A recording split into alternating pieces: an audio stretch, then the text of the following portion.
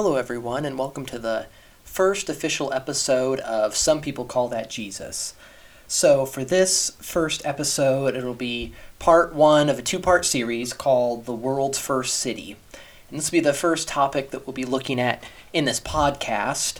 And it'll be looking at a story of Genesis, a classic story of Cain and Abel, which is interesting about the Cain and Abel story. You know, it's in Christianity and Judaism, of course, but as a metaphor, as a story, even if people don't know all the details and all the aspects of it, but at least the story and the tragic, famous ending of it, it's very known and very used in the secular world as well. So it's a very popular story that has grown far beyond just the faith of Christians and Jews. So it's very interesting to see how this has become very popular and how they're used as a metaphor for different things, these two brothers, and how it ends up. But we're going to look at this, and I'm going to shed a little light on the perspective that I had growing up with this story, and then how my view or perspective or my learning on it changed as I studied it over time and later on in my adult life, and how that made a difference for me and gave me understanding with it. So it'll be based off of Genesis chapter 4, the first few verses in there. And I'm going to read the first few verses. We have a little bit of the context of it, and then we'll kind of dive in and see what's taking place there. And just for some context as well, Adam and Eve, first people on earth, and then these are the first children that they have, Cain being the oldest, and then later Abel being born, but the first two children born in this way on earth. So in Genesis chapter 4, first 5 verses, I'll read them through here. So Adam lay with his wife Eve, and she became pregnant and gave birth to Cain. She said, "With the help of the Lord I have brought forth a man." Later she gave birth to his brother Abel. Now Abel kept the flocks, and Cain worked the soil. In the course of time, Cain brought some of the fruits of the soil as an offering to the Lord. But Abel brought fat portions from some of the firstborn of his flock. The Lord looked with favor on Abel and his offering, but on Cain and his offering he did not look with favor. So Cain was very angry, and his face was downcast. And that's verses 1 through 5. And what's interesting with this story and how I had this perspective growing up is that it's these two brothers, and they have these offerings that they bring to the Lord.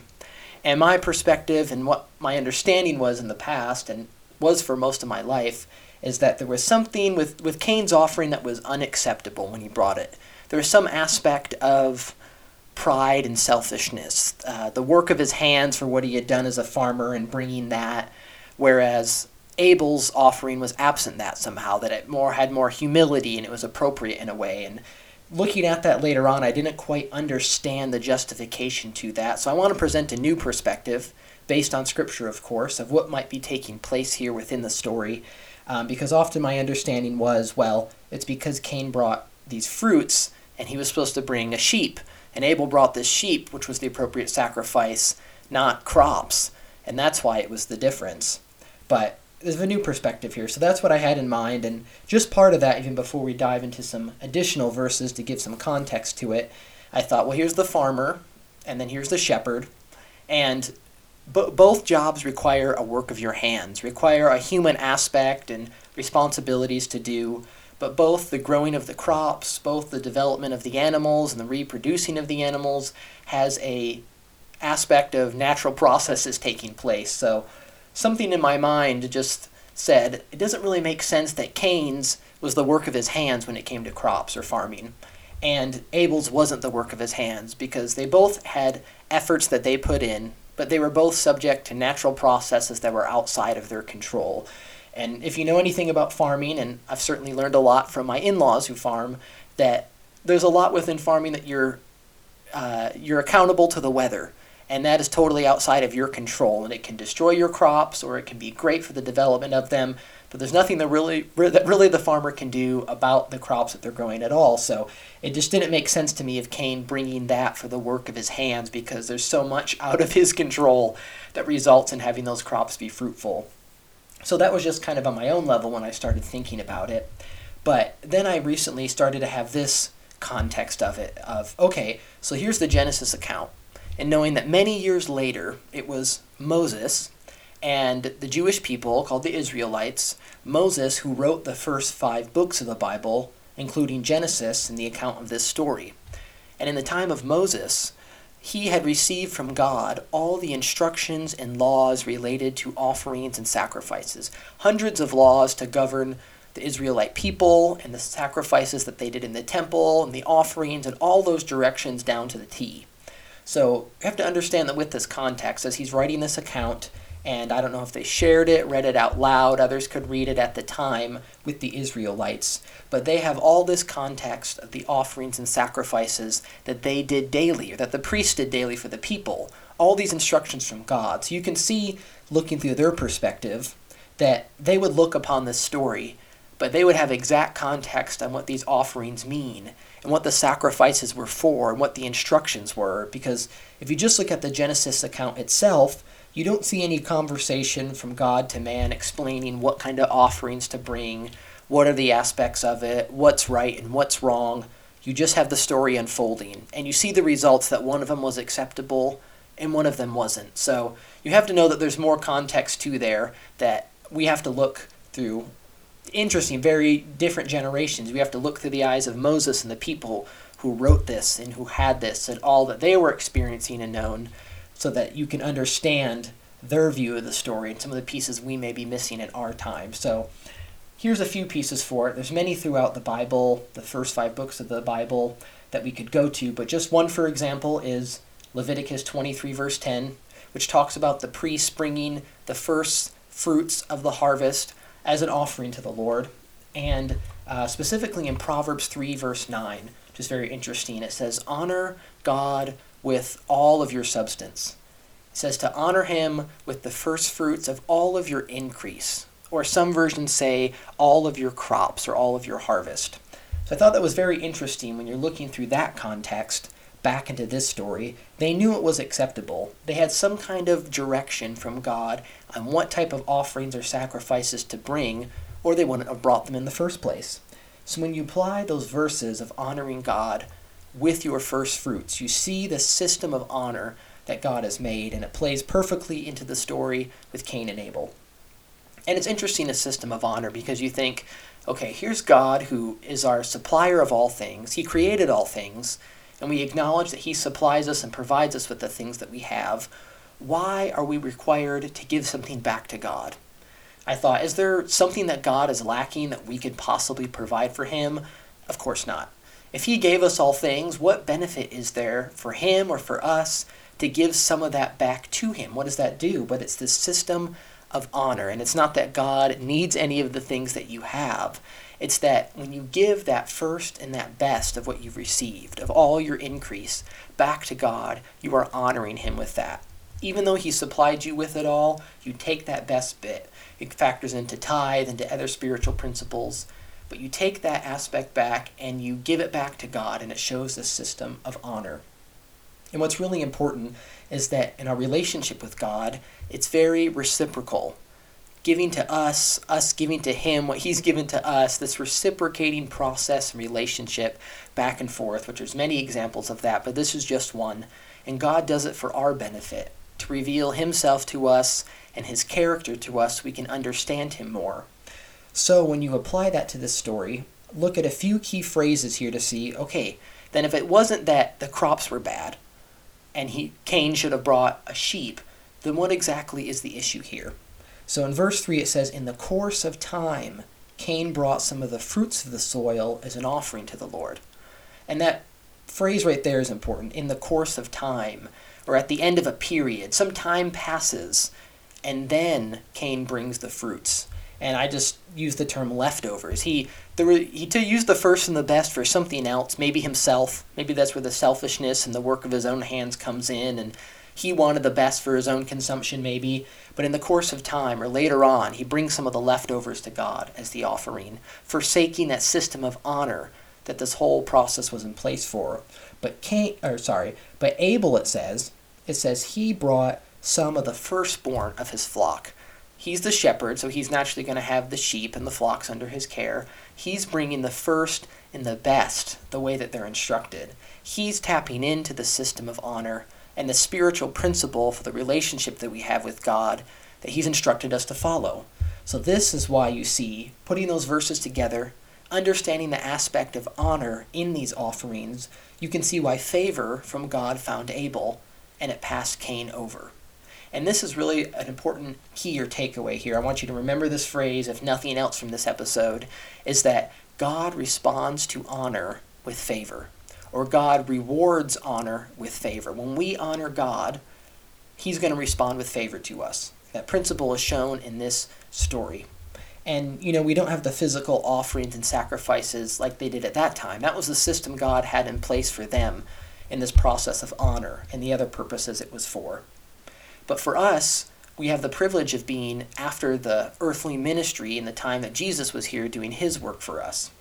So for us, when we come to God, we're always coming to God through Jesus. And Jesus is the one and only Son of God. He has that perfect relationship, that perfect status and position with God the Father.